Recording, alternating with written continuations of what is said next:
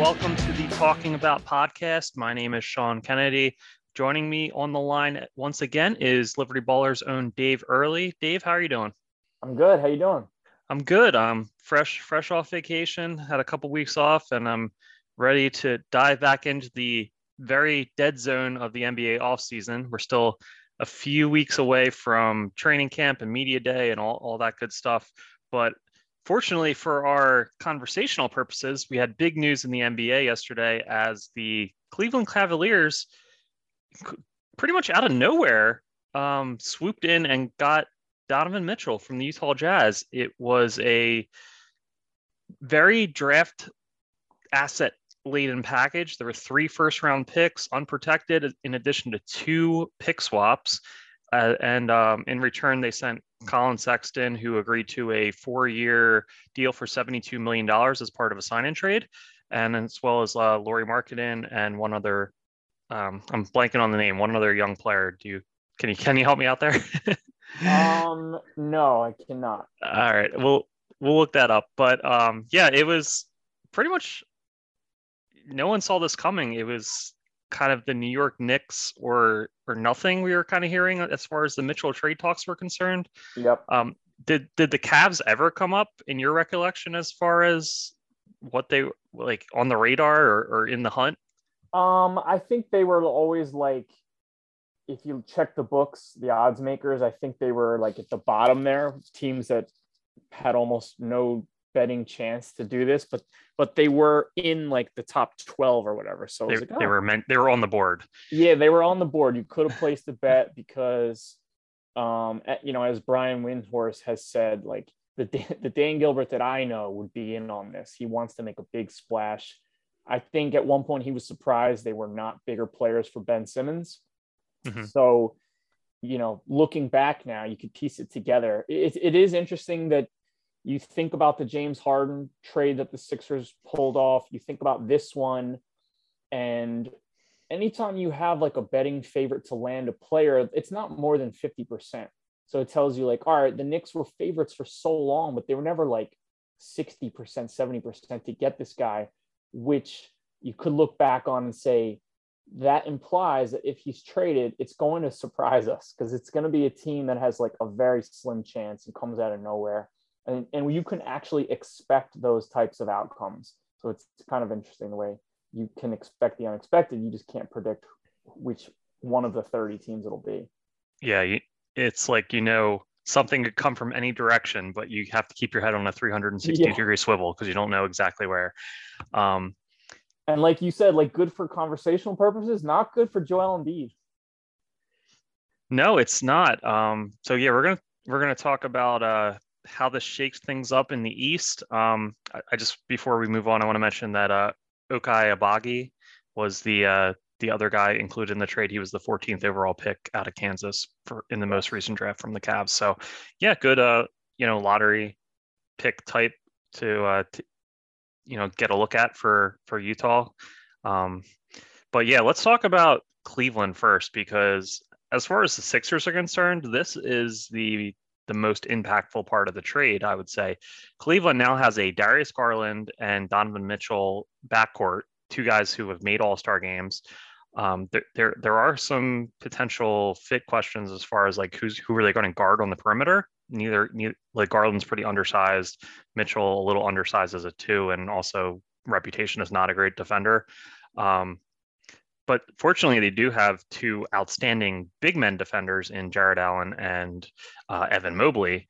So I guess the hope is that they can make up for a lot of mistakes in front of them as far as the defensive end of the ball is concerned. But that's a really good young core to build around. And considering their 2 main ball handlers are both all-star caliber players, in the present, it's a really good team. So where do you feel Cleveland has moved up in the pecking order now post-trade? I mean, it's a monster acquisition because you think of the teams historically to fear, and they're the teams who can pair 4 lottery picks, and 3 of those guys are good. Going back to what Sam Presti did with the Thunder, getting Kevin Durant, James Harden, Russell Westbrook, And then adding to it also with guys like Serge Ibaka, those teams come out of nowhere. The Warriors did it too. So this team is fierce. Like, I really am a big fan of Garland. I think it's almost impossible for none of Garland, Donovan Mitchell, and Evan Mobley to take a leap this coming year. So that immediately vaults them to top 5 status in the East, in my opinion. I'm not prepared to buy in on the Atlanta Hawks. I know Trae Young at such a young age almost took his team to the finals. If he didn't step on a referee's foot, they might have been up 2-1 over the Bucks, who won it. But that was a heliocentric built team with spacing all over the place. And now they're going to have some issues with DeJounte Murray's lack of shooting. So I'm not ready to put the Hawks in that group yet. But the Cavs should be right there with a big 5 or big 6 in the East, don't you think? Yeah, it's hard to put them in the same tier as teams like the Celtics and the Bucks who have been to the finals. And I think the Sixers have an equal amount of talent, but it's more proven talent as far as Embiid and Harden leading the way. So yeah, still maybe a year or two before we kind of have to see it for Cleveland as far as like having postseason success before we can vault them into a top tier. But just in terms of raw talent and projectionable talent, I think they're up there with anyone. But yeah, as far as projecting the standings this year, I think they're firmly in like the 4 to 6 conversation. So yeah, I don't think that they have passed any of the Celtics, Nets, Bucks, Sixers, and Heat all deserve to be looked at as more formidable this coming season. But if they were to have a better regular season than anyone except the Celtics or Bucks, I don't think I would be very surprised. Like, if they had a better regular season than the Heat, finished with a better seed, or the Sixers or the Nets, it would just tell me that some player that we might expect to load manage or miss some time. And the Cavs meshed, and their defensive perimeter woes were not an issue for them this regular season. Yeah, and aside from like Kevin Love and a couple other vets they have on the roster, they're pretty young, so you'd imagine they won't have to load manage as much as some of the other teams might. So that might lend to more regular season success. So yeah, it's going to be interesting to see how quickly they can gel, and they would project to be a very tough matchup in the playoffs. Like, they're the team like that could get the 5 seed, and you're like, oh, I really don't want the Sixers to slide to the 4. Like, they got to make sure they get the 3 seed to avoid them, or if like a second round matchup as like a 3-6 or something, that would be something to avoid as well. Yeah, we're gonna see. It's really interesting. Another, I thought, fun speculative angle. I believe Tom Haberstroh tweeted this out, but despite giving up all those picks, the Cavs still have their 2024 first round pick, which is when Bronny James is going to be entering the draft. So could they use that first round pick to draft Bronny, even if he's projected as like a second round talent, and bring LeBron back to Cleveland for one final tour of duty with his son and this great young core, and he would slot in very nicely as the small forward with that group, or just even draft him and trade him to a team who's trying to lure LeBron. Maybe the Knicks could talk themselves into, if we used 4 lottery picks to get Bronny, maybe. Oh man, so that's a great transition, Dave, because I think the next thing we're going to talk about is the Knicks, and did they score an own goal here and try to get a little too cute with the packages they were offering and not quite meeting what Utah was demanding in a trade for Donovan Mitchell?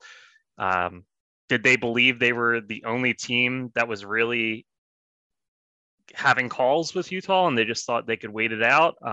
So you're a New York guy. Your finger on the pulse of this as much as most people. What did you think about the Knicks missing out? Is this a disaster for them? Do you feel like they were smart to not give up as much draft compensation as Utah was demanding? What are your thoughts? Between those two, I'm much closer to disaster for the Knicks. I do think that they probably scored their own goal, getting a little too cute. I mean, it's not a rookie GM anymore. He's been with New York as long as Morey's been with the Sixers. But in haggling with someone like Danny Ainge, a proven vet, it's just like, I would have been willing to pay what me and my friends jokingly call a barn tax. Like, you've been a barn for 20 years. No team has more losses over the last 20 years.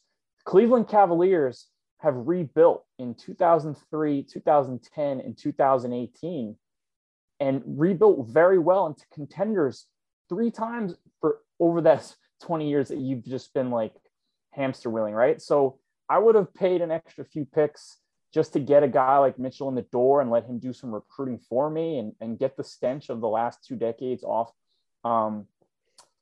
The other angle to look at is like, do you think there were rumors at the beginning that it rubbed some people the wrong way that the Knicks were like showing up as a group to scout Mavs Jazz games, right? Remember those stories? Like, I wasn't following the Knicks scouting stuff as closely as you were, so that was going on.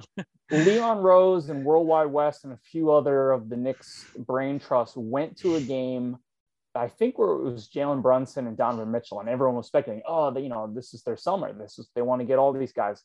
And it supposedly rubbed some people the wrong way. So I wonder, is it possible that in some of these back and forth talks and Leon Rose trying to play hardball, first offering Mitchell Robinson, then extending him, taking him off the table, and then maybe doing the same with Barrett later, did Danny Ainge call back the Knicks and say, I'm about to take this offer. Do you want to come up? Or did he not? Because if the Knicks didn't get a chance to top that offer, I'd be curious, would it be in Ainge's self-interest to give them every opportunity to offer closer to the 8 picks that they could have offered? Or did they really just draw a hard line and say, you know what, we're willing to lose. This is our walk-away point. We will not give you a 3rd unprotected pick in this deal. I mean, just a huge loss for the Knicks. Would have made them long-term players in terms of free agency, I think. Maybe by 2025, they would have had a nice pitch when guys like Randall and maybe Fournier are off the books. Instead, makes a team much more formidable and a team more likely now to steal a ring from Joel Embiid in Cleveland. Yeah, I mean, considering you feel like you probably have a limited window with the Embiid Harden group, another team, not being quite a contender, but like a fly in the ointment certainly isn't what you wanted coming out of the East. Was there any, you mentioned the Utah maybe not coming back to New York. I mean, I know they had the kind of like a deadline talk, and then New York signed RJ Barrett to the extension. How much more difficult did that make it? Was it not even they couldn't get a deal done at that point because the Barrett extension just gummed things up so much that it wasn't even worth Utah calling? How did that affect things, do you think? I think if you had two willing sides, it wouldn't have been a huge hurdle. Like, there was probably a world in which Danny Ainge would have preferred to pay RJ Barrett $30 million than the Evan Fournier cap filler many were bandying about, right? But you might have needed to get the Lakers to then want Evan Fournier and get a couple other guys like Beasley or Clarkson to Los Angeles, taking on Westbrook and their picks. So it would have been complicated. I don't think it would have been a huge issue if that's what both sides wanted to do. My guess is something about working with Leon Rose frustrated Danny Ainge. Cleveland swooped in, and man, if I were, my Knicks fans are like, I'm out, I'm good. And I've been recruiting them like, hey, the process will have you. So unloading draft assets to create cap space to sign Jalen Brunson and then not do anything else, that's not part of the process. Yeah, some people are already transitioning. Can you get SGA? And others are just like, I can't believe it. You got Jalen Brunson and Donovan Mitchell in one offseason to want to come to New York. So in one way, hiring the never been a GM agent, Leon Rose, who was, a top dog at CAA, that worked. Like, he got the guys to want to be there, and then they preferred the one who isn't as good. So. Yep. Tough blow for Knicks fans. A lot of pressure on Quentin Grimes, I guess, because it seems like that was the crux in the deal not getting done last week. Was Utah wanted Grimes included, and that was Grimes a lot, but not this much. Yeah, probably not to have Mitchell go to Cleveland instead of New York. So on the other hand, if there's one Knicks fan listener out there, if RJ Barrett looks like he's 70 cents on the Donovan Mitchell dollar in this coming season, then you'll start to enjoy still having 8 picks. So yeah, I think the flip side of that is New York doesn't have the greatest history with their draft picks. So if it was a more proven executive group that really made great picks left and right, you're like, oh, they'll make the best out of this. Like I'm glad they still have all these arrows in the quiver to, but yeah, New York not the greatest history as far as drafting. So they're better off, but this is a screaming bundle. You have to bundle this, because if you wait for these picks, like the Knicks are like the Hornets, they prefer the 11th pick to the first pick because of the culture and headlines. They don't like being the worst. They don't like tanking. Yeah. So tough blow for New York. But as far as Philadelphia is concerned, we're always glad to see New York flailing about. We certainly enjoy seeing one of our historic rivals, struggling. It's the Christmas Day game has lost some flavor that a Donovan Mitchell acquisition would have brought, but yeah, good as far as that's concerned. But yeah, as we mentioned earlier, Cleveland certainly much more of a force to be reckoned with in the East. So you would have, I guess from the Sixers perspective, it would have been ideal if like talks just dragged out and Mitchell was like playing unhappily in Utah all season while they continued to field offers. That would have been the best case scenario, I would imagine. Yeah, I wanted them to hold him for a while and then for OKC to decide, you know what, why wouldn't we trade for him? The price is right. Yeah. So him coming eastward for a package that did not include any rotation players. Like Sexton obviously was hurt last year, but Utah got a good buy low situation with him. But Markkanen wasn't really proving himself as like a playoff caliber rotation guy given his deficiencies. But in some of the better play out scenarios, they could steal a seed and bumps the Sixers back to having to face a team like Miami in the first round. So that's in play, even if you're not terribly worried about the Cavs making the finals. But there's also a scenario, and this isn't likely, but there's also a scenario where Evan Mobley is just an absolute monster this coming year, and we're like, uh-oh. Yeah, I mean, Mobley looked amazing as a rookie. Like his defensive acumen is already top notch. So it's just kind of like him figuring out stuff as like a secondary ball handling big. And very scary, and on all that stuff on offense. And if he, puts that all together quickly, yeah, really a lot to be worried about from Cleveland. As our Jackson Frank will tell you, Jared Allen is like the Rudy Gobert of the East. Yeah, he's outstanding rim protector, unless Joel Embiid's coming down his throat, but hard to knock him there. It's a tough assignment for anyone. But yeah, he's excellent. Rim protection, great. Pick and roll, big. Just does a lot right on the court without taking much off, and knows his role. So not a guy that's gonna try to do too much on offense or anything. Just sticks to what he's good at. So good guy to have alongside two excellent lead ball handlers like Garland and Mitchell. Yes. So yeah, all right, we're gonna take a quick break, and when we come back, we're gonna wonder why it's okay for Utah to blatantly tank. And we're going to talk about some more directly Sixers related stuff. So, all right, and we're back. So, Danny Ainge, now in Utah as an executive, it's his second like full dismantling rebuild. He did it in Boston, and now he's doing it in Utah. OKC going in like year 4 of their Presti-led process. And yet I could trace back some of the picks they have, Paul George for getting Oladipo and Sabonis for Ibaka, and then flipping that. So you could actually trace their current rebuild all the way back to their original rebuild. That's true. They had kind of like an interim thing going on, but there's a Chris Paul year where they were still, a good team. So yep. I guess this is year 3 for them of the rebuild.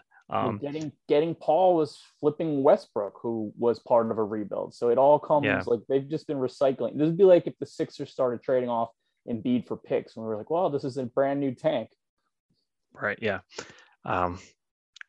hopefully that day doesn't come anytime soon. Just don't want to speak that into existence. But yeah, so I guess it's only because the Sixers were at it for so long. Like was it because they were just so outspoken about it? I mean, I hate to rehash this again, but I just feel it needs to be mentioned with Utah once again. Just it's entirely obvious what they're doing. If it dragged on another year or two, that's when it becomes a problem for the league. I don't know. What do you think? I think the specifics are the way the board shook out for the Sixers, where the absolute best player in the draft fell to them at 3, and you still have to take him. I mean, they were right. This guy was an MVP. Everyone else was frustrated. Oh, I don't want Joel anymore. We'd rather Jabari, but the Sixers were giddy because they were like, we have to take him. And so it wasn't that they wanted to not play at all, but that was back to back after Nerlens Noel was out too. So when you couple that with Dario Saric and then trading Michael Carter-Williams, it was the pairing of drafting guys who were hurt and were going to miss the year just because that's the smartest thing to do, flipping a guy who wasn't even an NBA player, nobody knew it except your own front office, and then trading away other veterans and not signing any vet mentors. They try to expedite the process. Other teams like to do it in 4 or 5 years. They like to crank it up a notch after January. And the Sixers just plus they had 3 broken feet, at least 4 broken feet, two for Joel, 1 for Ben, 1 for Zaire. So just too many broken feet. Put that all together on top of it, and it's like, all right, these guys are doing it on purpose. And you had Scott O'Neil, who used to work with Adam Silver, saying, "Hey, we don't even like this. We want this to stop." Yeah, I want to sell some more tickets. Yeah. Yeah. So just frustrating. I just wanted to bring that up briefly. Yeah, I guess you just have to be a little more circumspect about it. You can't just like, and I guess as a fan base, the whole process and like embracing losing and just being so outspoken about it as it became like a rallying cry, that the league, I'm sure, didn't like that either. I guess just keep everything on the down low and you'll be cool with this. But yeah, hard to think back and think how like outraged the league was about everything when OKC is doing almost exactly what the Sixers did, and Utah is just doing a blatant tear down right now. And teams do this all the time, but that was the one occasion where it was like, oh, you've gone too far. When you think about Sam Presti trading away Ray Allen for a pick, letting Rashard Lewis walk, and now what they're doing, and then you remember Sam Hinkie was only in complete power with the Sixers for 2 full seasons. They brought in Jerry Colangelo December 7th of 2015. So some teams have gotten to do this now for like 6 years. Yeah. Oh well, it's just you'd like to have seen it play out and seen what Hingie could have done with Joel taking the court and just finally getting some guys in there that they were at least on a par talent wise with the opposition, and then they could, see what he could have done, finding 3-and-D guys on the margins to fill out a roster. That I really would have liked to see that. But yeah, and if he frustrated you, even just hiring any basic GM right after Burnergate, I mean, the Sixers could literally have added 2 other stars. They'd be in play right now for guys like Mitchell if they didn't try to do the ownership collaborative couple of years. Or they could have Mikal Bridges. Could have kept him and still traded for Butler and now be pursuing Durant or Mitchell. Yeah. Well, at least they're still in a good position, which shows you how yes. how well they were set up for the future. And how good Maxey is. Yes, and fortunately, Tyrese Maxey fell to him at 21. So, thank you, Mike Muscala. Yes. All right, we're gonna talk about some Sixers adjacent stuff now. The Sixers still have one more guy on the roster than they can have going into the regular season. So we're still kind of waiting to see what that is, whether it's, Queen doesn't end up making the final roster. But I know there's a lot of talk among Sixers fans is we need to do like a 2-for-1 or a 3-for-1 trade. And somebody that our Paul Hudrick brought up and has been in NBA conversations because of the teardown in Utah, which we've just discussed, is Jordan Clarkson. Unfortunately, prior to recording today, there was some cold water thrown on this idea by Kyle Neubeck of Philly Voice, who I guess he tweeted it out, but it comes across as sourced reporting that the Sixers are not really interested in a Jordan Clarkson trade or acquisition. And they point out that they have Harden and Maxey, who ideally you're rotating those guys and have at least one of them on the court at all times as your primary ball handler. And that was kind of my main argument against why you need to trade for Clarkson. So I certainly understand that. But we're still gonna talk it out and discuss what Jordan Clarkson could have brought to the table. What were your thoughts on potentially going after Clarkson? It tells me that they don't think he's good enough, because we know that they tried hard to get Eric Gordon, who would have played a similar role. That's true. Yeah, and I guess that could.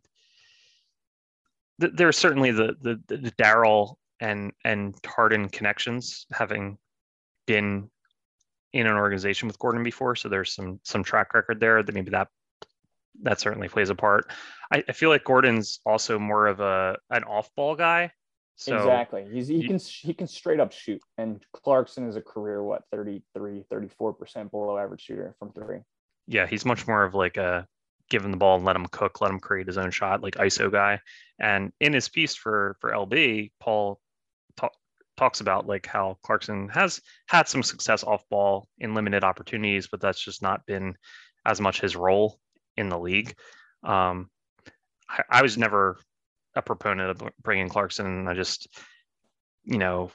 bucket getters who just want to have the ball in their hands and chuck and not play make for others and aren't great on the defensive end. That's just like the antithesis of what I enjoy watching on the basketball court. So wasn't ever a guy I would have been thrilled with them going after, even if he is very good at that. Like if you're talking about that archetype of player, he's pretty high up there as far as being efficient at it.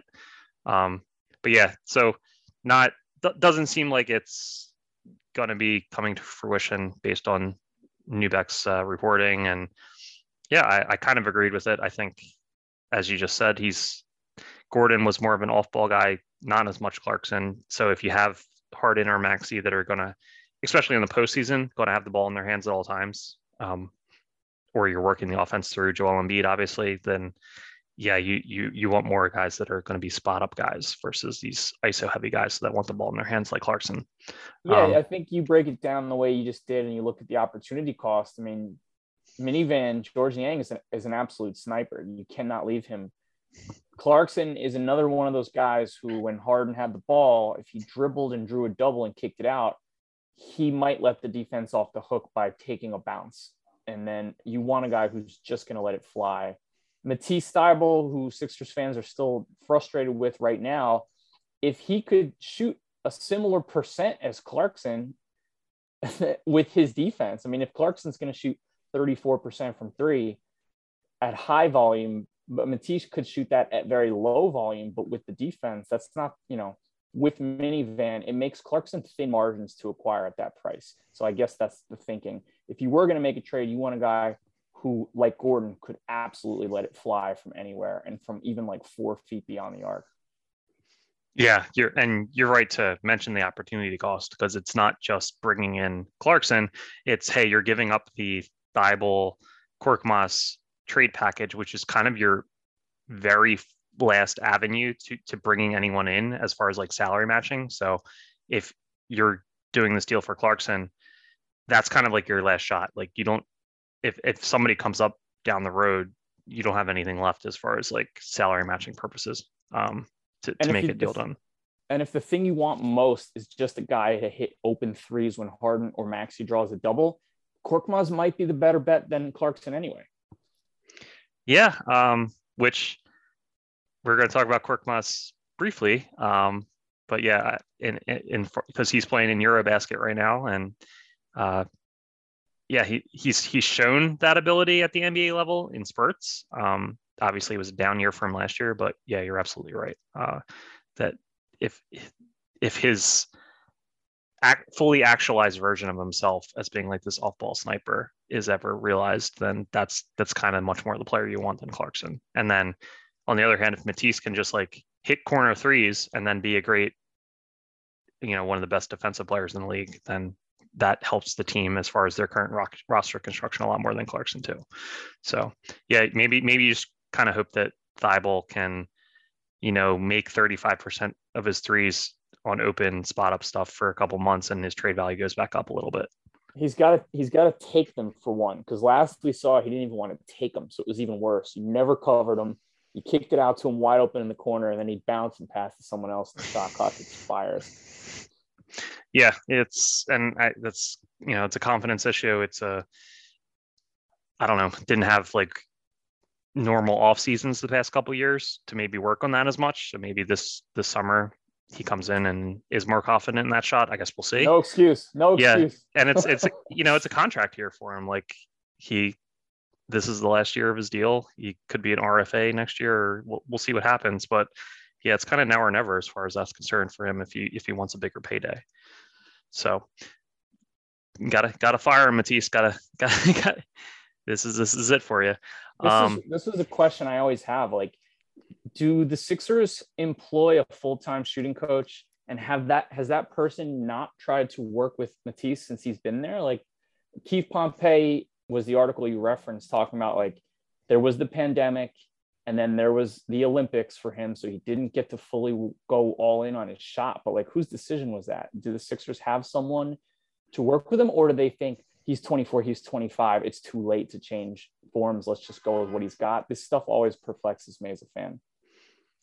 Yeah, I don't know if they have anyone that they specifically call a shooting coach, like, long time Spurs guy like Chip Engelland, and he's now out elsewhere in the league. But they just have a bunch of like player development coaches on staff. So I don't know. I'm sure they're working with them on that stuff. I don't know. I don't think there's one guy who's like, hey, your job is solely to fix Matisse's shot and work with him every day on that. I don't think that's ever been something that they've had in place. And if they did, we would have seen his elbow in 2 inches or his left hand less active on the release, but his shot really hasn't changed at all since Washington. Yeah. And of course there was the summer he was playing in the Olympics, so he was, overseas, and so that might have stifled any development. And you weren't having the Sixers guy with the Australian team practices every day. So I guess we'll see coming out of this offseason. Like I said, this has been the first normal one in a while, and it's a contract year for Matisse. So we'll see if there's any adjustment day one, then I think we can have a bit more optimism. But if it looks the same, and those kind of it's going to look the same. Yeah, probably. All right. It wouldn't be one summer and he's changed completely. Yeah. All right. So we're gonna end on Korkmaz, as we mentioned. He's playing for Team Turkey in Eurobasket. They had a opening group stage win over Montenegro. Only had 9 points, not like he actually lit it up, but he had a couple big buckets in the final minute of the game. So that's got a lot of buzz on social media and stuff. 5 points down the stretch. Yeah, the game winner and then the game icer. So that's pretty cool. They have coming up in the next week, they have Bulgaria, Georgia, Belgium, and then September 7th, game against Spain. So that should be pretty cool. Spain has a good roster. A lot of NBA caliber talent on that one. But yeah, the Eurobasket games have been, I've only been catching the clips, but they've been cool to see. I saw Jusuf Nurkic absolutely dominated in their win over France, their upset win. He was like dunking on Rudy Gobert really aggressively. Like we had the Giannis Jokic matchup, which was really cool. Yes. Yeah. Have you caught any of this stuff? Just like you, just the clips going around on social media. But yeah, I'll always like to see these guys outside in a different setting and playing. It's good to see them playing like 100% competitively outside of an NBA environment versus, oh yeah, they're jogging at 70% in an off-season workout video. It's nice for late August, early September when we don't have anything going on. It's really good to see this. Definitely a reminder of how good these guys are. And like, I remember when Bogdanovich was just burying the Sixers in huge playoff moments and thinking like, this is new to his NBA career, but this is nothing compared to the international stages he's performed on. This is old hat for him to hit these daggers that like devastate a country. Yeah. Remember when he shushed us to sleep? He like gave us the good night. Yeah, he's definitely got the big game confidence. He was not scared of the moment at all. And well honed. Yeah, a guy, those guys play in a lot of big games, and people like to say, oh, they boo in Philadelphia, and as if that's like this super tough environment to play in. You play in some of those gyms in Europe, they're like throwing bottles at you and stuff. Like it's really like borderline dangerous environment in some of those places guys end up playing. Yeah, each one of those is like a Super Bowl. Yeah, it can get crazy over there. So yeah, they're not really as worried about people booing as happens over here. And usually booing our own guys, which helps anyway. Yeah, right.